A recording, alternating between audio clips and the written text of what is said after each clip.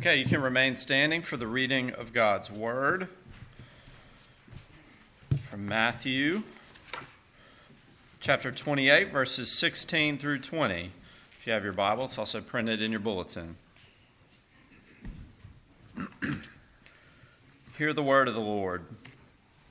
Now the 11 disciples went to Galilee, to the mountain to which Jesus had directed them. When they saw him, they worshipped him, but some doubted. And Jesus came and said to them, "All authority in heaven and on earth has been given to me. Go therefore and make disciples of all nations, baptizing them in the name of the Father and of the Son and of the Holy Spirit, teaching them to observe all that I have commanded you.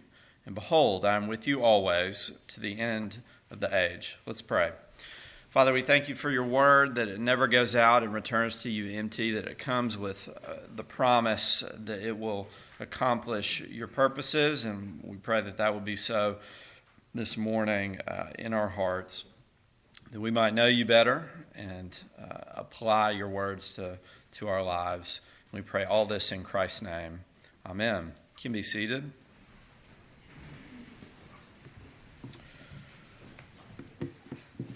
Well, at some point, we are all guilty of forgetting why we're doing what we're doing.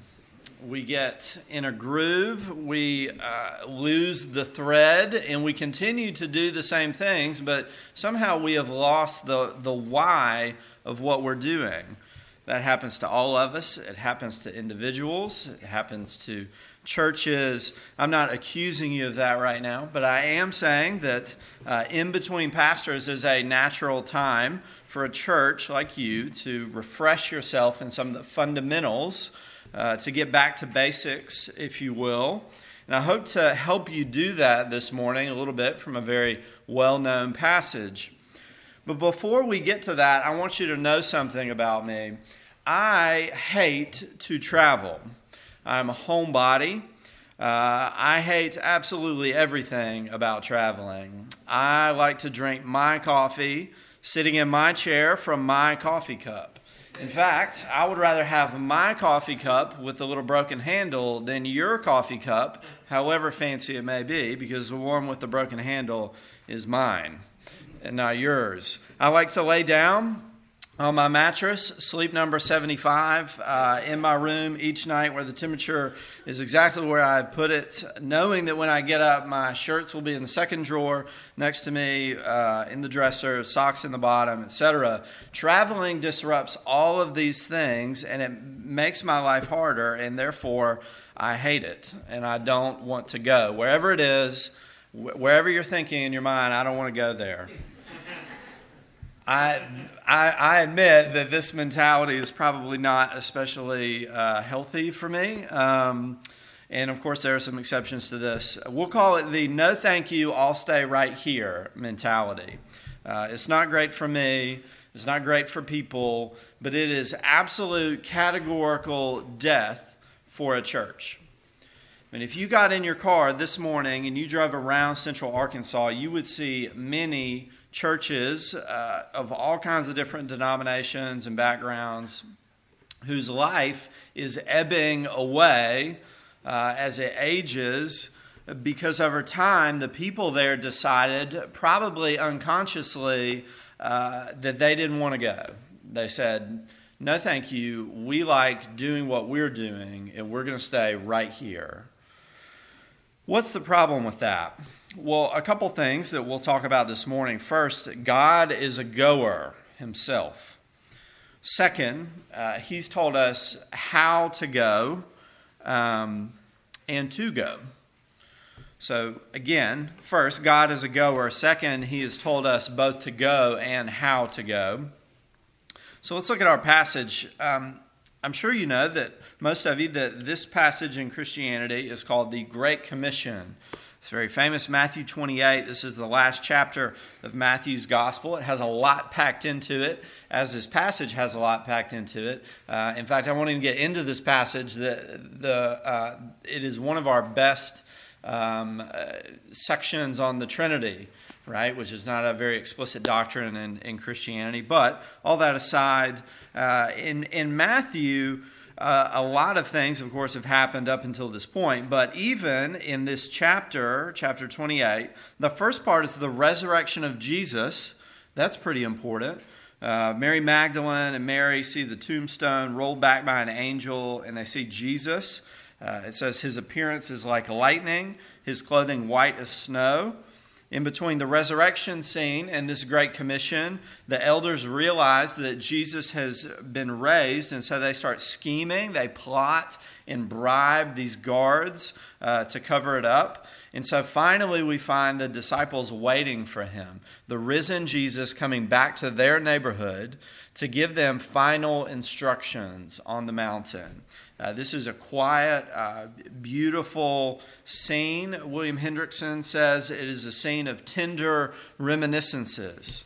So you can imagine this is sort of like veterans walking the beach at Normandy, that feeling of going back to your childhood home, sort of back to where it all began.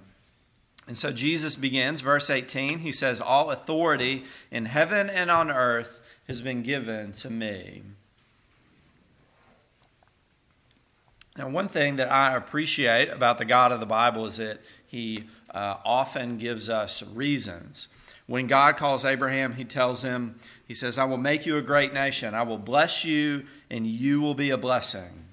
When he gives Israel the Ten Commandments, he prefaces that with, "I am the Lord your God who brought you out of the land of Egypt, out of the house of slavery."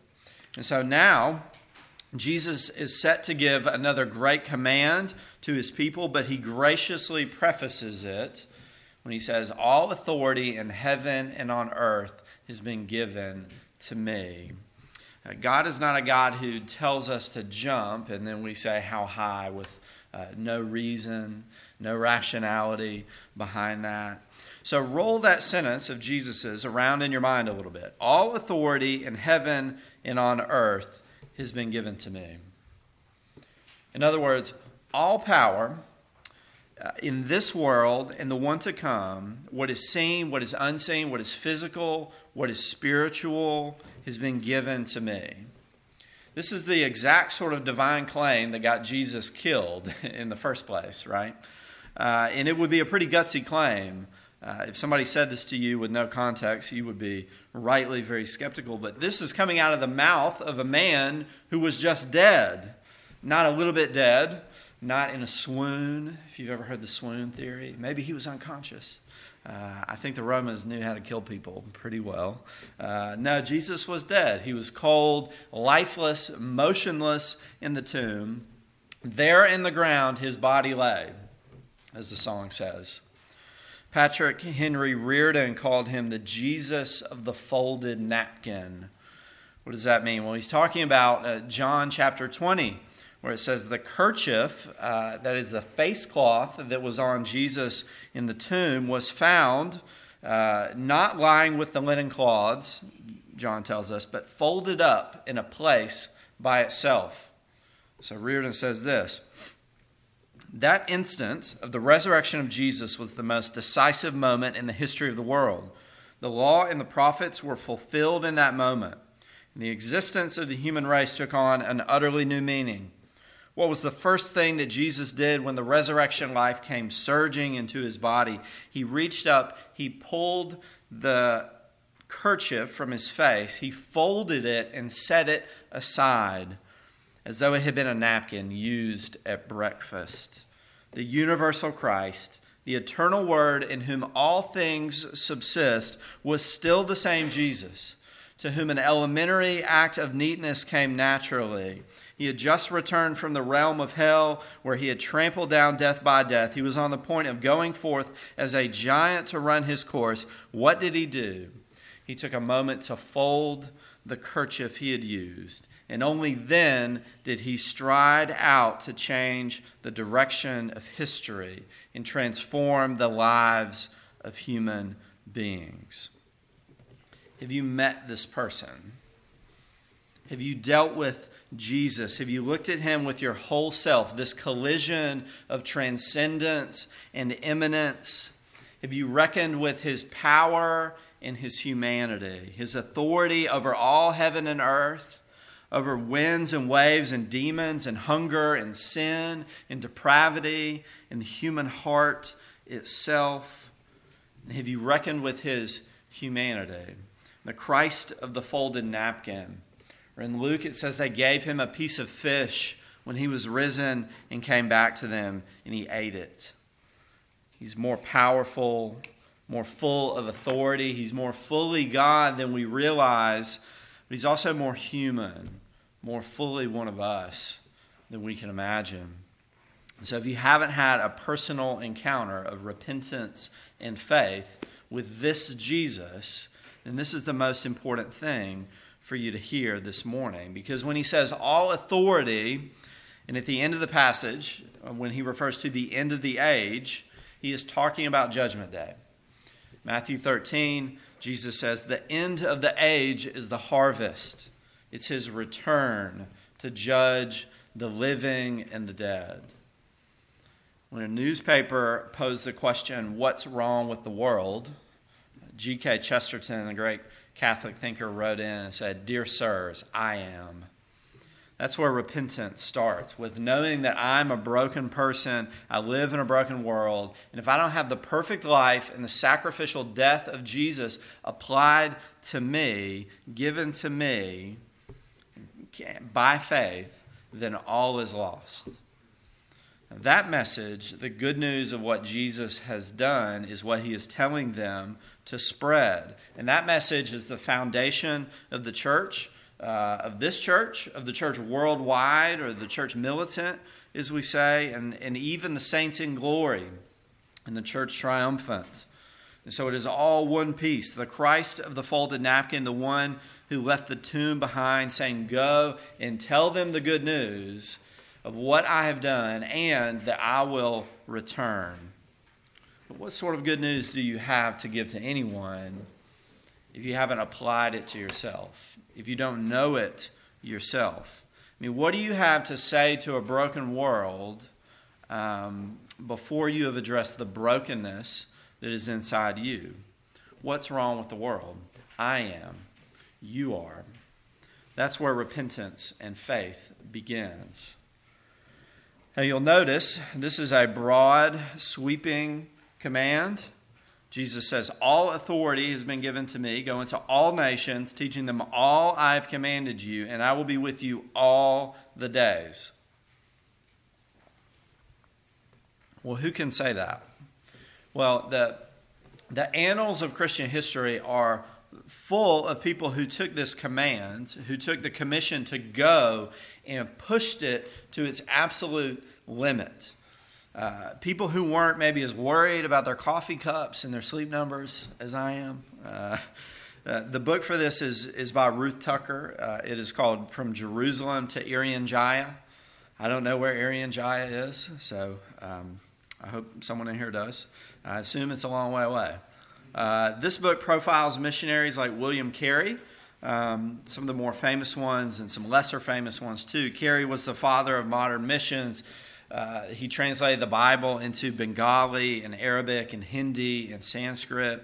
Or John G. Paton, who was the Scottish Presbyterian missionary to the New Hebrides, these very remote islands.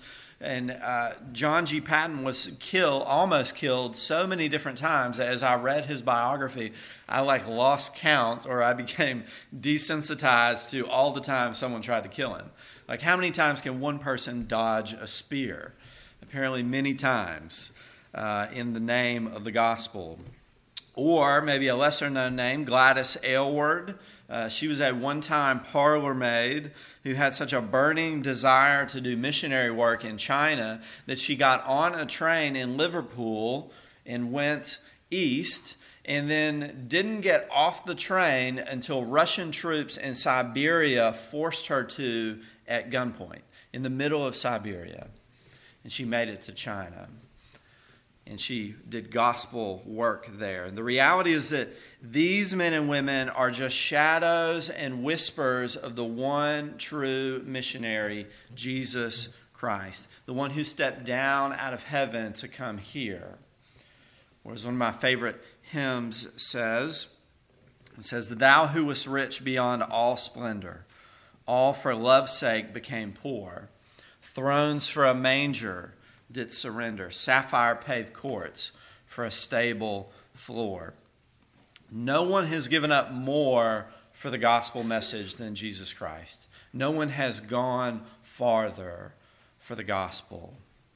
There's a scene in the movie Slumdog Millionaire, if you remember that. It came out maybe 10 years ago, where the protagonist, who is probably 6 or 7, gets locked in this sort of raised outhouse right when his hero, the movie star Amitabh, arrives.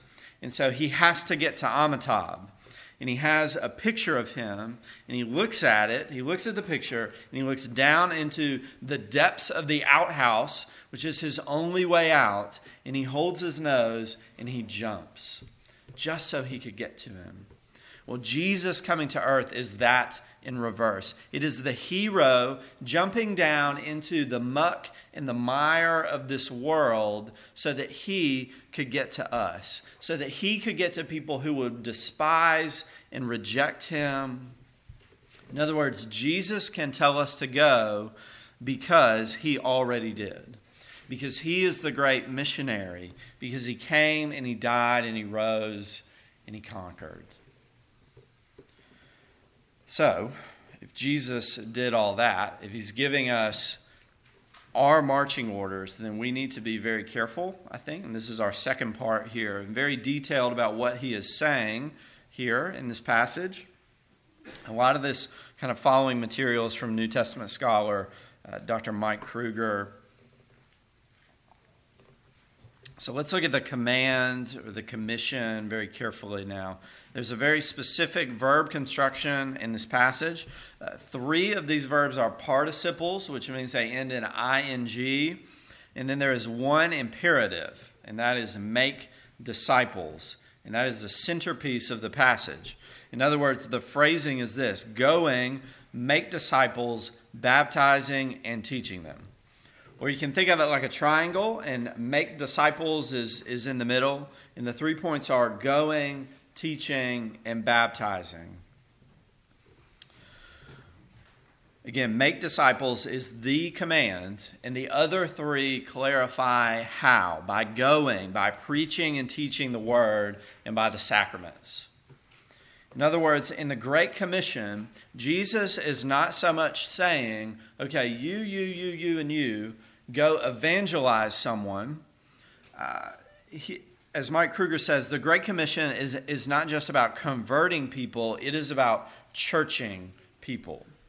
What's in view here is not really the sort of evangelism where you sit down over coffee one-on-one with someone else and tell them your story or tell them the gospel, which is great and a good thing to do. But that is not exactly what the Great Commission is about. What's actually happening here is that Jesus is saying, go and plant churches. Because the word and sacraments happen ultimately in the church. Word and sacraments are the 2 marks of the church. Traditionally, the 3rd mark, or in our tradition, is church discipline, or the sort of shepherding that happens. I think that is implied when Jesus says, teaching them to obey. The implication is the overseeing of the flock by the elders, like what happens here. So we have word, sacrament, and implied church discipline, the 3 marks of the church. And that is why we can say with confidence that the Great Commission is about planting churches. Now, if that's what the Great Commission is about, then I think that we might have a small problem, because that means that the Christian life revolves around A, somebody standing up front telling me what I'm supposed to do and believe, B, I'm not sure exactly how you guys take communion here, but at Christ Church Conway, it looks like eating a small piece of torn pita and a tiny glass of wine of what we might call questionable vintage, we'll put it that way. And C, submitting my beliefs and actions to a very fallible group of men who have the right to tell me that I am wrong, And in certain cases, if I refuse to repent or make a change, that I would receive, ultimately, expulsion from the church if I am unrepentant. Does that sound like a real hot seller out on the streets? Does that sound like it's going to take over social media anytime soon? That you can make some great memes out of that, or get a lot of likes or retweets? Word, sacraments, and discipline. Or we might say, well, that's a really good base for a cake, right? That's the eggs and the flour and the sugar. But then we have to sort of dress it up with some fancy icing and sprinkles and other stuff, right? What about parties and technology and advertising? What about music and children's ministry and social media? Well, those things are good as far as they go, and we use them and we should use them. I think if you're a church in 2016 and you don't have any type of social media presence, then you are probably being unfaithful in that area. The same thing for potlucks, retreats, children's ministry, clean bathrooms. All of those things are good and very necessary, but they are not exactly what God has attached His promises to. In other words, those things are bridesmaids. But the church, in our preaching of the word, in our sacraments, in the governing of the elders, that is the bride. Jesus has chosen her. She is the one that our eyes are glued to, so that the parties and the advertising and the music and all of those things are just bridesmaids there to support and to make beautiful the church of Jesus Christ. So again, we think, okay, word, sacraments, discipline. But once those things are in place, shouldn't we be doing some other things? Shouldn't the church maybe expand her mission a little bit? And what about hospitals? What about homeless shelters and education and community outreach?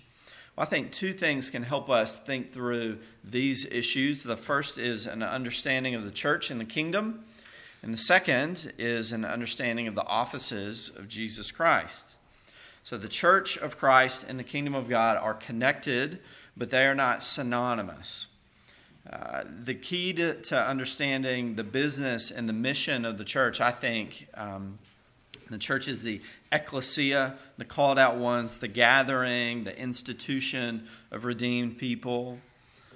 The kingdom, on the other hand, is the place where God's sovereign rule comes to concrete expression. This includes the church, but it also involves your home, your family, your work.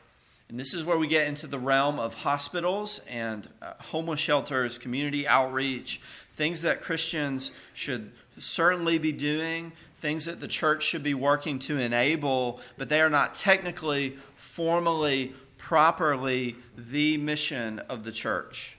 So if you hear someone saying, as I hear often in Conway, so I'm assuming the same thing's happening here, if you hear someone who is really high or who is down on the sort of corporate worship that we are doing right now on Sunday morning, but who is really high on the idea of church happens during the week, then I would argue that they are confused, that they have conflated church and kingdom, and that they're confused about the mission of the church. But how can we be so confident that the church should be about word, sacraments, and discipline? Why these three things? Well, I think one reason is that if the church is the body and the building and the bride of Christ, that we should expect the church's mission to mirror Jesus' own. In Matthew 16, Jesus asked Peter, "Who do you say that I am?" And Peter answers, "You are the Christ, the Son of the living God." In other words, Peter confesses that Jesus is the Messiah. He is the anointed one. We don't do a lot of anointing anymore. We may some when people are sick. But anointing is a concept that is a little bit foreign to us. But in the Old Testament, anointing was a very normal part of life. And there were three offices where this happened in particular. First, prophets were anointed. So a prophet was someone who came with the message of God to the people.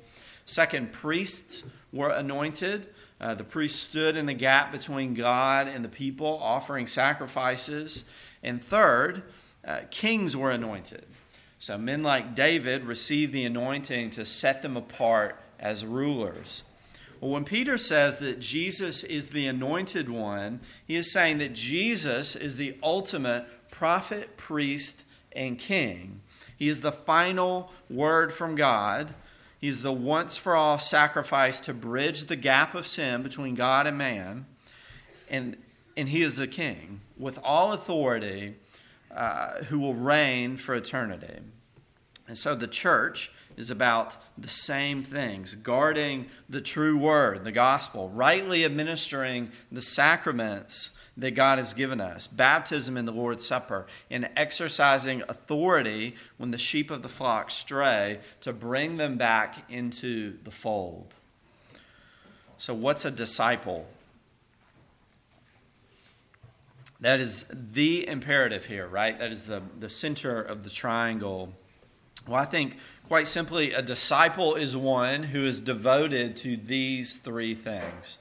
A disciple is someone who hears the word, who repents and believes, who receives the sign and the seal of the covenant of grace and baptism, and comes in humility to the table week in and week out, or month in and month out, and who is willing to submit themselves to the rule of the elders, who represent the head of the church, Jesus himself. The Great Commission is about going and making disciples, in other words, according to Scripture's definition and not our own. And if you work in campus ministry the way I do, you hear a lot of definitions of what a disciple is that don't sound anything like this, and that create a crushing burden, honestly, on college students. But I digress. Finally, what about go? Matthew's whole gospel has a very global emphasis, right? He is very interested in the Gentiles, in this all nations idea. That in itself is a very old idea, of course. God told Abraham that all nations of the earth would be blessed in him. And Matthew's own gospel, not coincidentally, begins with Abraham. The going, in other words, has always been a part of the gospel. Because of the fall, because the fall set us to wandering. Finally, well, in light of this, we might ask, should we all be in Africa right now, right? What does it mean to go in our context? Well, I think it was John Piper, I believe, who said that when it comes to missions, you are either a goer, you are a sender, or you are disobedient. So the Great Commission is for us. It is broad and inclusive. It includes your literal next door neighbor. It includes the college campuses. It includes Africa and China and the ends of the earth.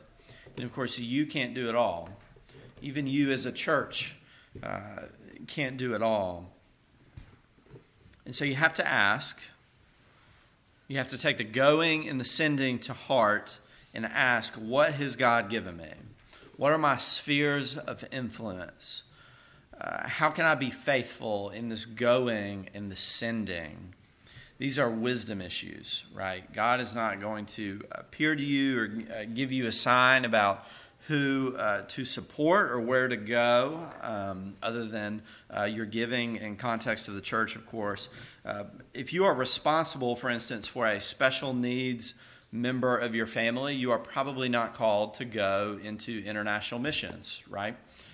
Or if you have a job that is a financial blessing, then you may be doing more sending than going.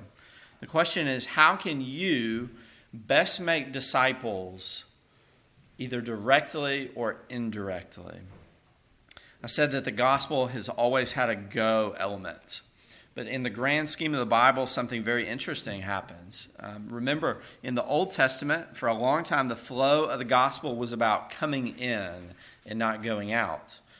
In the Old Covenant, things sort of fold in. God's blessings fold into the nation of Israel, and even more into the temple, and even more into the Holy of Holies. In other words, God's blessing, His presence is very concentrated in the Old Testament. But in the New Covenant, things begin to unfold, or more properly, they begin to explode outwards. That is why right now, if you think about it, 25% of Christians are in Europe, 25% are in Central and South America, 22% in Africa, 15% but growing in Asia, and 12 to 15% in North America. It is the only major religion that is spread out like this because God made it to go. That's how He made the gospel. So that the gospel is no longer primarily about coming in. It is about going out with the good news, with solid teaching, with the new covenant signs that we've talked about. I think it was C.S. Lewis, we'll wrap up with this, who said that we as humans have a desire to be on the inside of some invisible ring. And that so much of our own human activity, that is its mainstay. This idea to be on the inside. The Great Commission really explodes that mentality. It says that the gospel, the things of Christianity are not for keeping. That they are for giving away. That this is not the back cave. This is not an inner ring. It's not made up of people who are super spiritual. So we should aim to be a group of people, to be a church who is satisfied with the marks of the church, but is never satisfied about who is getting to experience the marks of the church. In other words, we go because God did the going first. But we go according to His instructions, and we go for His glory, and we go that the church of Jesus Christ might be made beautiful. Let me pray for us. God, we thank You for Your church and all the things You have given it to be a blessing to us, to Your people, and to be a blessing to the community around us, the world around us. We pray that we would be faithful in going the way that You have told us to go, and not coming up with ideas of our own of what a disciple looks like or what we should be doing. But instead, we pray that we would be faithful to Your word, and that we would be generous, loving people who convey the good news to all that we come into contact with. We pray that You would do this through Your Spirit, and in the name of Your Son, Jesus. Amen.